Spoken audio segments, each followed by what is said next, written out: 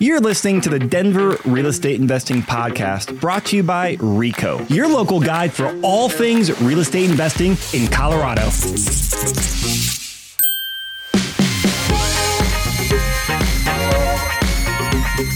What's up, Colorado? Chris Lopez here, and today we're going to be talking about commercial real estate lending. Now, here's a couple words you normally don't hear in the world of commercial real estate. We're talking lending, but I've got two gentlemen in the studio today who are forward thinkers in the space, and I would say innovative, which has always been one of my frustrations with the commercial world. As you know, over the last 6-7 years, I've really gotten into real estate investing. I started out in commercial, and I was very frustrated by how slow that market was.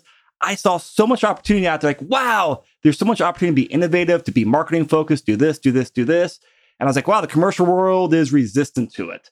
So I've always had a little bit of like, tug and pull there with commercial, but I always look forward to networking with people. And just through the standard power of networking, talking to people, being persistent, I've been very fortunate to, over the last couple months, meet two commercial lenders who are great lenders, but also that forward-thinking innovative. So I'm very glad to have you guys in the studio. Adam Alois, you were here a few podcast episodes ago, I believe, talking lending. Yeah. Thanks for having me back. Yeah, we got some big news here to talk about what's happening in your business like a week after it. Right. Last but not least is Mr. Michael Kaplan, who is the president of Slatt Capital. And you are just a wealth of knowledge, been in the industry for years. And Slatt is coming to the Colorado market with some forward-thinking ideas, and I'm excited to dive into it. No, I appreciate being here and having the opportunity. It's a new frontier for us, for sure. Yeah. So looking forward to it. But like I said, it's always like you guys are like great at your profession, but just your mindset and outlook is always like you're forward-thinking, which I find so refreshing because that's how I am. So Adam, let's start with you, because last time we were here, we were talking the market, what's going on.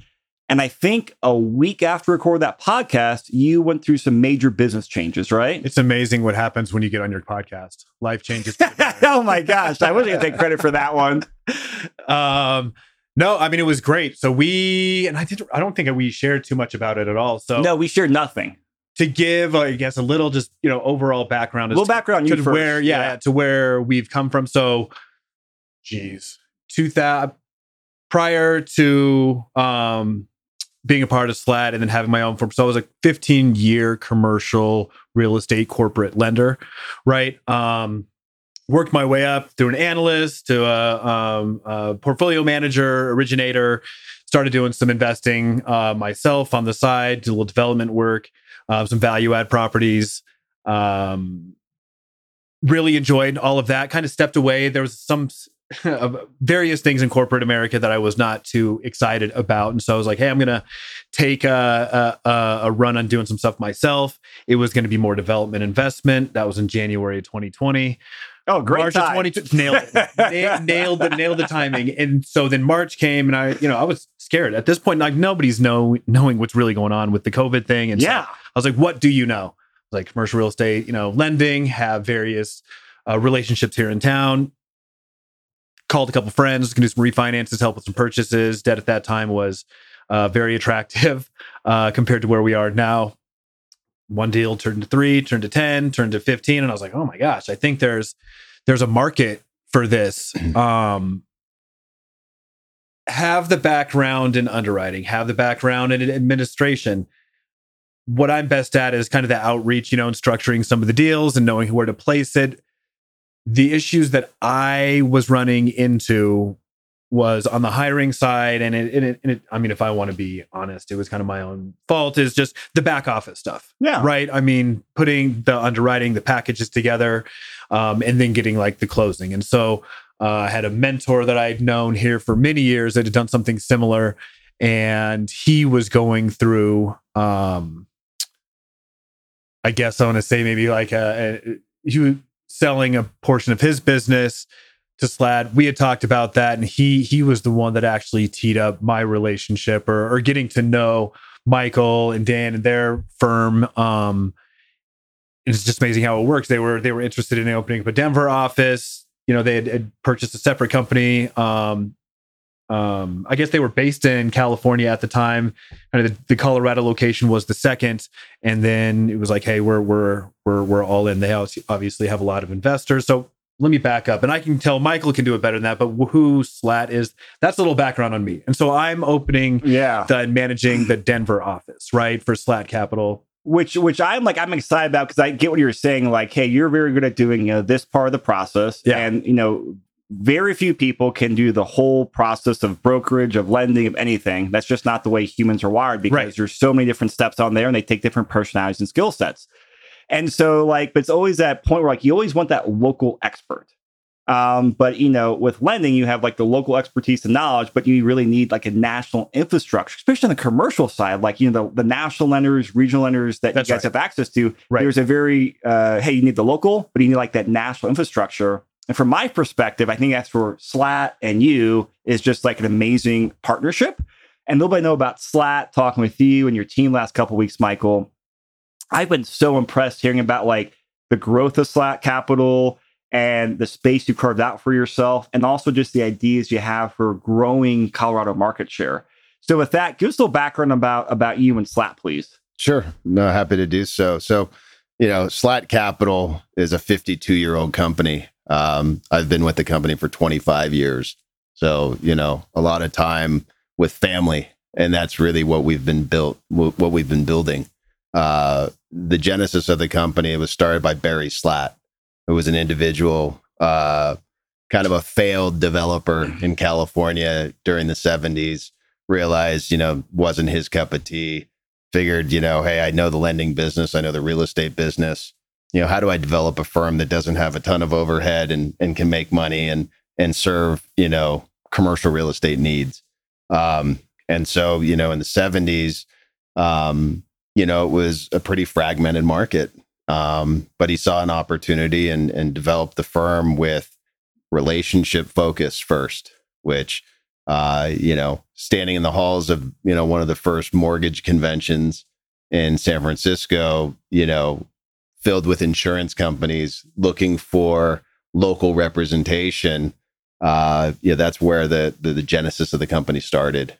So in 1973, Barry was able to secure a correspondent relationship with American United Life. That was our first entree into the insurance correspondent business, which is the backbone of our firm. And so fast forward to today, we represent 20 different insurance companies, all different sorts of makeup amongst those 20 insurance companies with respect to where they're located, what their investment strategies are. And our firm is basically their eyes and ears in particular markets where they want to do origination.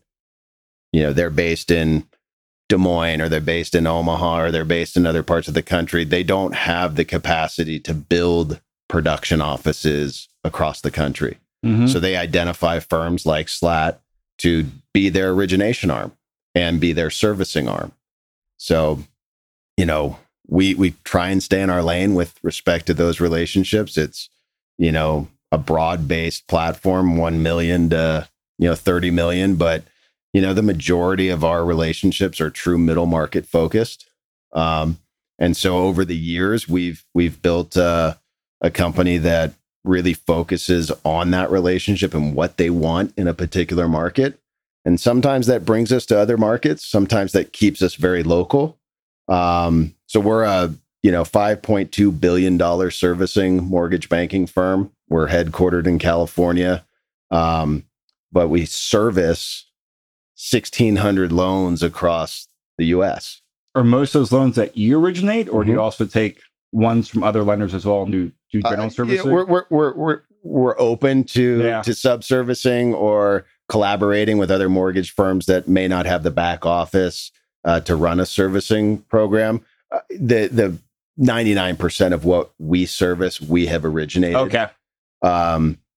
And if you look at the map, so to speak, we're still heavily concentrated in California. Probably 68% of our servicing is in California. Other highest concentration states are, logically, coming from California investors. So high number of loans in Texas, obviously Pacific Northwest, Nevada, Colorado, kind of the smile states, into Florida. the Southeast and stuff. Not a whole lot in the Northeast, but it's growing. As insurance companies continue to evolve and have demand to be in certain areas, they look to certain mortgage banking firms like ours and many of our competitors and say, hey, we're really underserved in this market. What do you think about that market? Do you have any people on the ground there that can help us grow that market? And so, we do have some national accounts, but more, specific. The insurance companies really look for expertise in the market they want you in. So, being in California, we have 7 offices in California, and we're gradually growing. Yeah. And so what's the kind of story about the Colorado expansion? Like you told me, but I want to have you guys repeat in the podcast. I found it fascinating. So we again, I mentioned, California investors, and, not that, people aren't welcome to do business in Colorado from California. For us, we do a lot of 1031s with Californians coming out. Exactly. So, we know the trends. Yeah. So we followed a lot of our clients over the years here and buying really well located, performing real estate. And a lot of that was being financed with our correspondents that we represented in California, with them allowing us to follow our client into the marketplace. And, not every deal was done with an insurance company. We certainly placed banks and credit union and, CMBS loans with those investors. And a lot of times those lenders on the bank and credit union side were local. So, over a time period, we've developed, local relationships with certain investment brokers, leasing brokers, bankers, and other mortgage bankers that were actively in this market. And so, relationships going back 20 years where we would see these individuals at, our annual conferences and walk down the hall and, we'd be at the same lender cocktail party and we sit and say, hey, what's good? What works? What's not working? And even though we were competitors, we were friendly competitors. How's business going? How are you training your young producers? How are you building back office support? Are you building back office support? How do you make it work only servicing 350 million? How do you justify the expenses? Little things like that. We all shared ideas, and over time you build these friendships. And to us, with a firm that is so rooted in family, my partner Dan Friederberg, I've known since I was 16 years old. So we've built this firm together over the years, and the majority of our senior leadership or our senior mortgage bankers have been with the firm 10, 15 years, if not more. So we've taken that approach to our competitors. They are friendly competitors. And so, when seeing that we were doing more and more origination in the Colorado market, it was reach out to those guys and say, hey, look, we're not trying to step on toes. We're following clients. By the way, you represent a few lenders that we don't represent.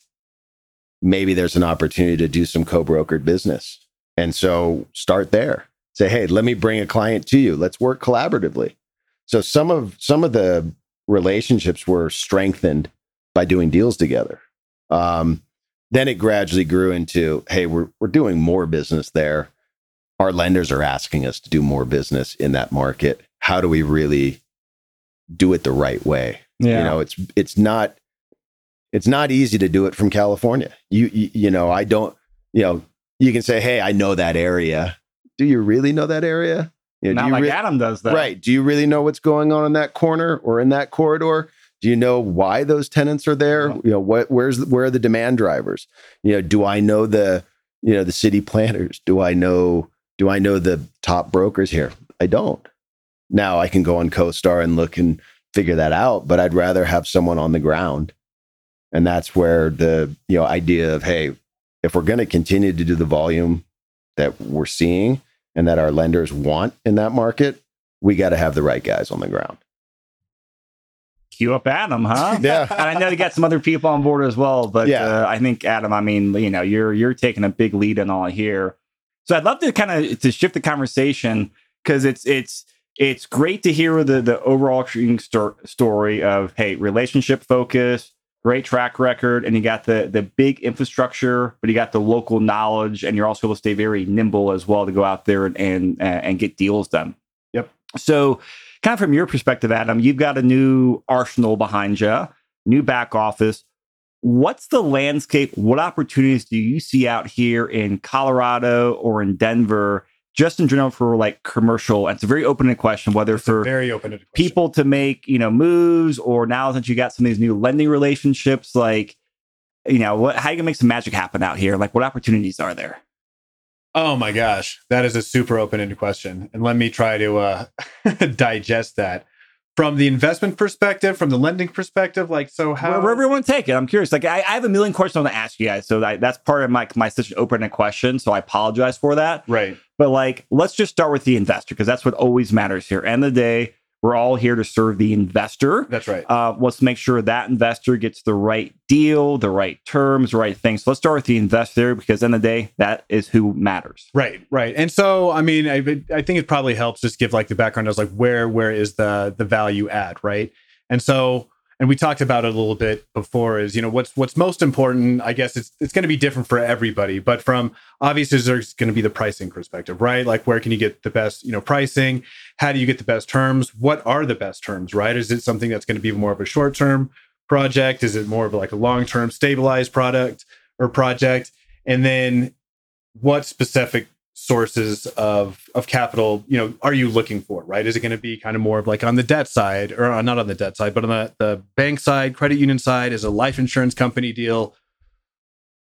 What we're seeing, I guess, right now, especially in the market, or at least like what I'm saying is, we're talking to 20 to 30 lenders a week. It's just kind of part of my weekly, hey, what's going on is, and I don't want to speak for everybody, but a lot of the banks are getting a lot more stringent for their underwriting. A lot of the pricing is going up, which is leading to, more deals kind of opening up on the life insurance side. Some of the pricing for stabilized deals, right? I mean, what I'm seeing is not a lot of value add deals getting done right now. I mean, and is that because like the debt terms can't get through? A lot of lenders aren't lending on pro forma. Right. So, I mean, a lot of the stuff that we were doing last year was even on the multifamily side that we talked to. It's like, okay, kind of what does that deal look like? Right. It's the typical, it's so even with an experienced operator, and they're saying have done, dozens it doesn't cash flow. You know what I mean? Day one. So usually you want to get to a one to, I shouldn't say all the time, but usually, like for me, it was like a 1-to-1 on the current market, and then we need to get it to a 1-to-5 on the stabilized. Okay. So you've seen stuff open up on the stabilized side, a lot through life insurance, but the value add stuff is drying up a little bit. Okay. And same probably with construction right now, with obviously materials costs. And then, some lenders tie to the Wall Street Journal prime index, which will probably see 50 basis point increase on the next couple of weeks. So, I mean, what's that, 8.25? And that's without a bank putting a margin on it. So, I mean, it gets very expensive very quickly. And so, I think a lot of people are trying to figure out, what does the market look like? Where are the opportunities? And so, we're trying to share what we know to try to get the deals done on the debt side. And then, putting some good people together to try to strategize, and maybe putting, some deals together, or deals together with each other. But I will speak for me, trying to navigate that myself. Like, where are we going to find? Well, here's something I'm really just get your perspective on, especially, since Slatt has 5 billion plus in servicing. So you guys, get to see a unique perspective, because you can see on the servicing side, on the residential side, we always talk about, hey, it's going to be a wave of foreclosures. That's not happening. Now, with the huge rump in interest rates, are we going to see a lot of assets starting to be, banks starting to force these investors sell assets because they can't meet the interest rate jump in a year when their debt comes due or starts floating? Like, are you seeing any interesting trends or patterns, good or bad, on the servicing side, or just in general? I mean, fortunately, within our servicing world, in the insurance company servicing world, most of the loans are conservative. They are definitely lenders that are borrower centric. So, generally speaking, our properties, or where our problems tend to come from are not necessarily property related. They're borrower related. If there are any issues, having a long track record of servicing, going back through arguably the worst financial crisis in, 08, 9, and 10. Yep. And even through COVID, our firm has not had a default in our servicing department. Wow. So now, have we had late payments? Have we had forbearance provided by lenders because borrowers were in good standing? Absolutely. But we currently have no forbearance in our portfolio, and we currently have no defaults. Now, you asked about the greater market. Yes, there are issues. You are seeing it. The media is very loud at the moment about office properties. Oh, yeah. And big office owners giving property back. That's institutional, very much focused in that large balance loan world, higher octane lending, so to speak, in many of those examples.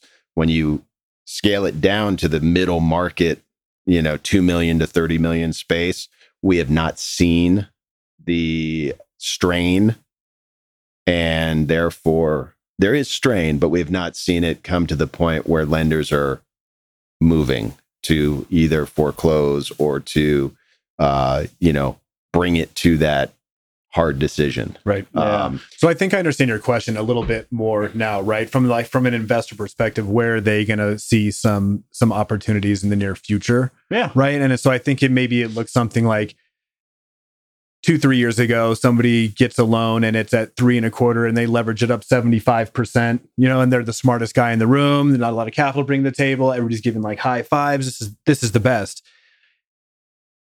It's a different situation when, that debt matures, let's say it's a 5-year arm. It's like, 5-year arm, 3-year arm, right? And then so it's like from 3.25, your leverage up, you're maybe at a 1.25 debt service coverage ratio. And now your debt is, I'm making this up, like 7%, right? And now you're way underneath. And, now the problem is you probably can't get refinanced unless you have a capital pay down, right? So it's a lender calling saying, hey, Adam, your metrics are a little below where we need them to be. You need to make a $500,000 curtailment, or you got to sell this, right? And so there's probably a hand. Well, I don't know how many, folks are going to not be able to pen those checks, but there'll be some assets coming on. Yeah, line a little. There's still a lot of kick the can down the road a little bit mentality right now. One of the things we are seeing, which is, it's a little unnerving, but you're seeing a lot of strain in that bank and credit union space. And really what that is you've got a lot of regulators going into those offices and looking at their books and saying, hey, look, you guys did a great job the last handful of years. You put out product, you helped your communities. But, the reality is you did a lot of long-term fixed rate lending, and it's on book, and you haven't been able to move that paper because there aren't active buyers for that paper because it's at such a low return. And so, a lot of the credit unions, a lot of banks are sitting with pay good loans, but the auditors are going, look, guys, you got to mark to market these, 4% 10-year fixed rate loans, almost 200 basis points. Now run your economics, now run your coverage. You're below your minimum threshold. We need you to reserve. So why is, what is happening as a result of that? Banks and credit unions are now saying, hey, we need some deposits. We'll do your new loan market rate, but we want a compensating depository balance because they're trying to get their ratios in balance. Right. Now, that's not across every credit union or every bank. There are a lot of credit unions and a lot of banks in this market and other markets that did not go crazy and did not, stayed in their lane, so to speak, and did the type of lending that they should have been, which is more shorter term in nature and match fund. Those guys are still very active in the market, and they're market rate lenders, but they're able to do new loans and be active in the marketplace. Right. Well, and I think that's a good point even to bring up, and why sometimes life insurance companies are nice too. I mean, because it's very typical for any bank or credit union to have annual reporting or annual covenants they're taking a look at. And so that sometimes that can get you in a little bit of a trouble. Whereas, some life insurance companies, once it's on the books, I mean, they're not going to have those annual, covenants or ratios or thresholds. They don't have the reserve requirements, right? Correct. The rate is completely different. Yeah. I guess they're not regulated. Yeah. I mean, they may have a post-closing covenant that is more reporting oriented. Send us your income and expense, year-end statement, and send us a rent roll and send us your financial statement. Right. Great. It's a file filler. It's, hey, our loan's in good shape. If it's not, we'll put it on a watch list. But they are not necessarily re-underwriting the deal every year. And if you fall below a certain metric on debt coverage, they have the right to call that loan or require you to pay that down. Okay. The majority of insurance companies don't have those post-closing covenants. That's not to say they, on a certain deal, they may not require it. They may. That may be in order to get X, Y, or Z term that you need. We'll have that post-closing covenant in there, but the vast majority do not have that. Yeah, that Whereas makes sense. Banks or credit unions, they all have post-closing covenants: liquidity covenant, DCR covenant, occupancy covenant, CMBS loans. If your property goes dark, we're going to sweep your cash flow. If you lose a major tenant, we're going to, trigger the lockbox and funded reserves. So we're in that environment right now where a lot of that's happening. Right. You lose a big tenant, your occupancy is down. From a high level, and of course, with that in mind, we're recording this in March, and I think rates will go higher and stay higher longer than originally anticipated a few months ago. So, are we going to see more pain in the market and more people being forced to bring some reserves or sell their assets next year or two? Do you think? Like, is more pain coming? That's what it appears right now. Yeah, I mean, I think pain is relative. Good point. What does that pain look like? Yeah. Look, there are a lot of really good loans out there right now that we service that have really good sponsorship behind it, that are flush with capital, and can manage the storm, so to speak. Where I do expect to see some further cracking is, syndication business. Where you don't have a lot of ownership of whoever's managing that, and they're having to pick up the phone and have very difficult discussions, to their investor base, saying, "Hey, we've got an event coming. Our pro forma, we have not met our pro forma. We are 300 basis points different in exit interest rate than we pro forma'd. We would like to keep this property. In order to do so, we're going to have to refinance, and we need a capital call of, whatever it is, X%. Some of those calls will go fine, but a lot of those calls, there's going to be some pain. And that's what I'm thinking of, like those situations. Because I know, last 5 years, 7 years, syndications have been like one of the sexy things in real estate. And I know a handful of people now, more, younger, newer syndicators. Yeah. And some banks are forcing them to sell some assets now. The established groups, and there are a lot of them out there, the guys that know what they're doing, they've properly reserved, they've properly adjusted portfolios correctly because they have the expertise.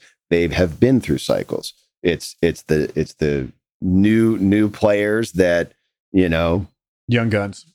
Yeah. I mean, that have only seen a low interest rate environment, only seen rent growth. And so, there are a lot of those groups that said, hey, we're going to continue to have 3% rent growth, and we're going to continue to have cap rate compression. That was their pro forma. their performa wasn't 3% rent growth, more like 8% rent growth. But it, you know, yeah. a big part of their performa was cap rate compression. Yep. And cap rate compression is not happening. No. Well, it's even hard. I mean, on our side too, not even to make it like larger syndicated deals, is like we're doing some refinances from some local banks that, because of regulation issues, they can't do the permanent, right? So they gave like a 12, 24 months bridge IO period for these people to stabilize. Now they've stabilized the deal and they don't have a takeout.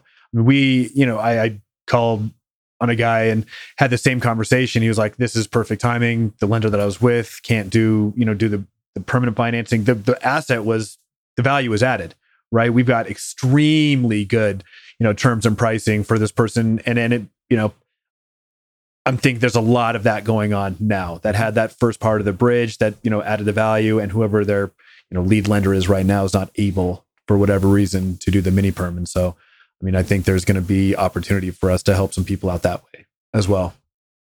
Yeah. And from like just taking a different perspective now, just from like a very big picture, just kind of what's your guys' just general perspective next couple of years, commercial debt? I mean, or is it just no one wants to go there and throw the crystal ball out? I mean, I'll address the insurance company side because I think there's some good points to discuss there from insurance companies are asset allocation lenders. So, each year, they're going to invest a certain percentage of dollars into mortgages.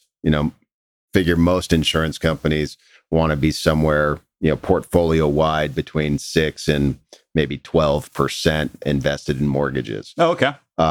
There are some outliers. There's some really, small balance insurance company lenders that will go to 20 or 25%. We have one that actually, will go up to 40% of their assets invested in mortgages. So there are some outliers, but, year over year allocations from 2021 to 22, we're up about 10%. 22 to 23, we're up about another 10% for the most part. So they are lending into the market. These are some of the best loans they're going to underwrite because the market is disjointed. Yeah. And so, not that, for lack of a better word, they have an opportunity to cherry pick.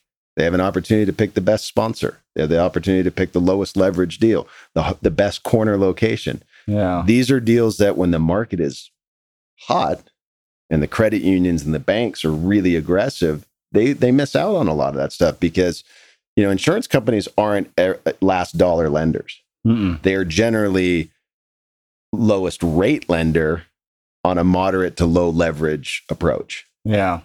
And so this is an environment where they get an opportunity to really do what they do best, which is, cater to the, conservative borrower who is really looking to secure the best interest rate possible, generally, at a moderate leverage. And so they look forward into, 23 and even out to 24. They understand that rates are going to be all over the place. But they're not as subjected to the shifts as some of the other lenders are that are, borrowing from the Fed or that are raising third-party capital, in a securitization model, things of that nature. So they can control it to an extent. They're still subject to where corporate bonds are moving. And generally speaking, insurance companies are going to price over a corporate bond, whether it's BBB, AAA. They'll layer on some spread there and that will, produce their rate, so to speak. But there's a lot less volatility in that sector than there is in the bank, credit union, securitized lender space. Has there like underwriting or like DSCR ratios changed all, and generally speaking, for life insurance, or about the same, just people bringing more money now? I mean, that's the cure-all. Yeah, higher down payment, right? Higher down payment, lower leverage. To answer your question, underwriting is definitely tightened. I think when you think about insurance companies, they have their models that they're going to stress deals to, and if you go back over a 20-year period, the easiest way for them to do it historically was, hey, it's a 6 cap market in this market that we're lending in. let's just stress that we're going to underwrite our deals at a 7 cap or a 7.5 cap and lend 75% leverage. So in essence, what they're doing is they're saying, hey, we're going to stress the cap rate. We're going to give you a full loan on our underwriting. But what ends up happening is you end up being about 60% of actual market, 75% of their stressed underwriting. So this is a totally random question, but you brought up stress testing, which is obviously very important. I mean, how many banks and life insurance companies stress tested this type of interest rate rise? Like, is that common in models? Because I everyone's been caught a little bit off guard with how fast things have risen. Or has that been for underwriters like, hey, we looked at it, so we modeled I think the insurance company, definitely rely on us to bring actual market data to the table for them to review. And then they've always looked at that actual in-place data. And, look, there are some market rate underwriters in the insurance world, that will push. But the vast majority of them do have tests in place for a reason, no matter how aggressive the marketplace is.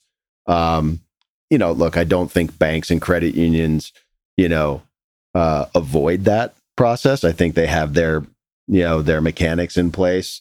Whether that's a global cash flow test that they run, for borrowers, which includes the subject property and them as individuals, what their free cash flow would support if that property went vacant.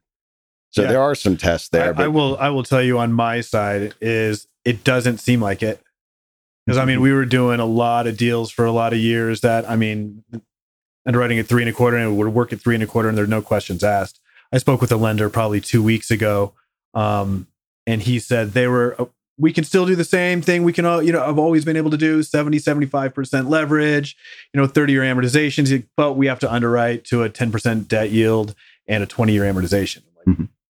That doesn't even, we're not talking about the same things. No. So now they're really, honing in on it because they may have missed the boat. I started seeing like the stress tests halfway through last year, but for the prior 18 to 24 months, it was all on actual. It was all on actual. That's what I saw. Yeah. At least for me, maybe there's something in the back office that I was not aware of, but they are now. That's fascinating. Yeah. As you're talking, Michael, I'm curious about that because that's the model when I've done, again, I am not an underwriter, but I do my what if scenarios. Right. Yeah. And that was not one of look, we are still seeing, and I'll leave them nameless. We are still seeing term sheets from lenders that when you actually run the underwriting based off of the terms they're offering, the deal does not work. Really? Yeah. Hey, we're going to lend you, X leverage subject to a 125 debt service coverage at this interest rate and this amortization. And when you plug that in and look at the cash flows, right, it's like at a 1.08 debt cover. So what they're offering you can't get done. Oh, and a lot of what we do, look, we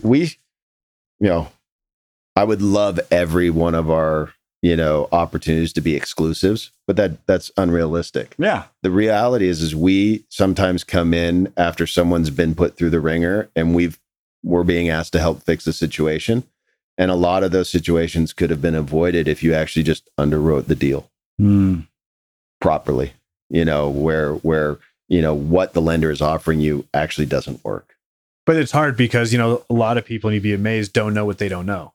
Oh, yeah. Right. They call somebody or call a lobby and say, I need a commercial loan. And that's it.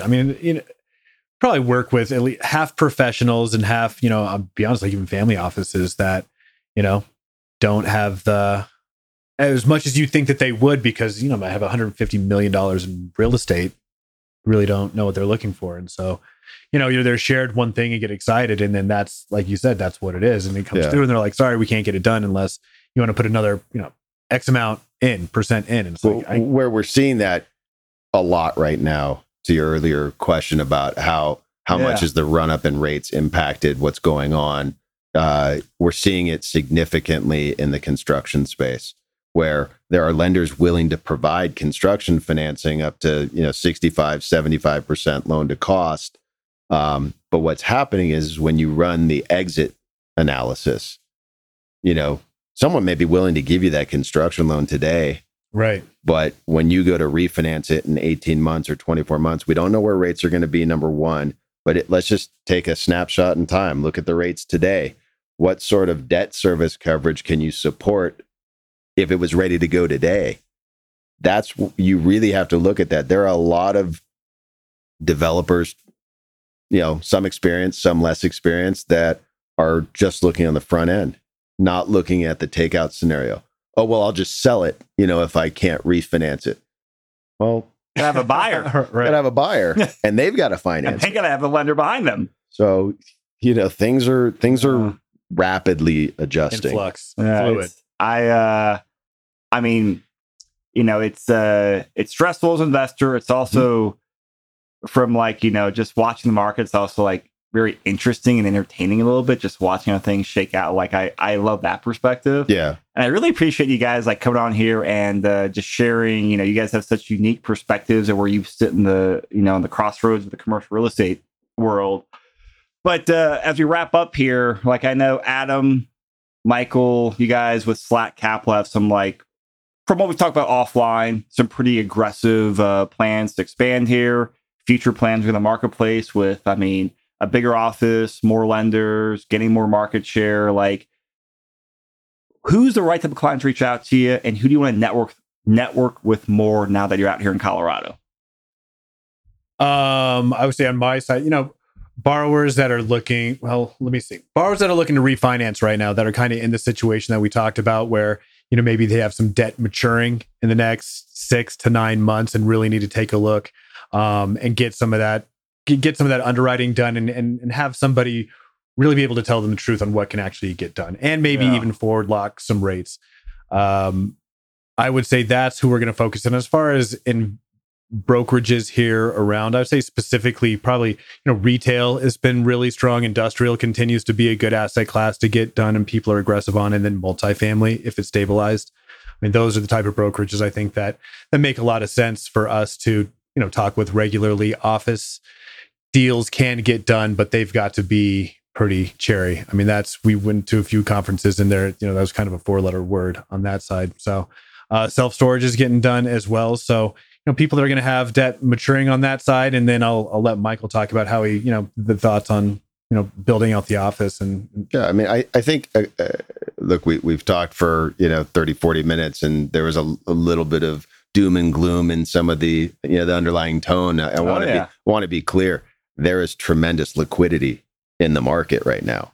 It's but again, we've really bounced high off the bottom levels of where rates have been, and there needs to be an adjustment period, and we're going through that.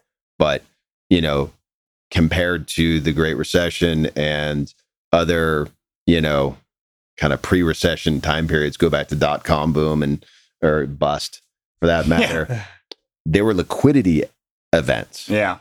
Things stopped. There is plenty of liquidity in the system across all lender, product types. So, again, there is an opportunity here. So, I want to, I'm bullish still within this market, but we are going through an adjustment period. So, as it relates to Slatt Capital expansion, as we said earlier, the attractive part of the Denver and greater Colorado market for us is there's a history here with a lot of our existing clients. Yeah. There's a history with local people that are now part of our firm here. So the desire to build a strong regional presence because our lenders are asking us to grow in this market is exciting. Yeah. So it sounds like a lot of stars have aligned. Yeah, it's taken time. Well, it always does. Right. And it takes longer than you expect too. Sure.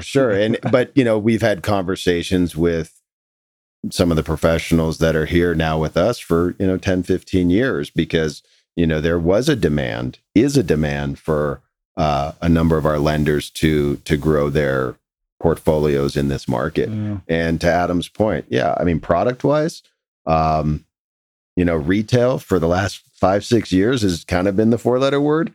It's really, it's in the top 3. So retail, we look forward to, putting dollars to work in that space. And that's across, strip retail. That's across single tenant, good credit retail, grocery anchored for sure. Again, in the life company space, their favorite products are industrial, multifamily, and they'll do as much of that product as they can.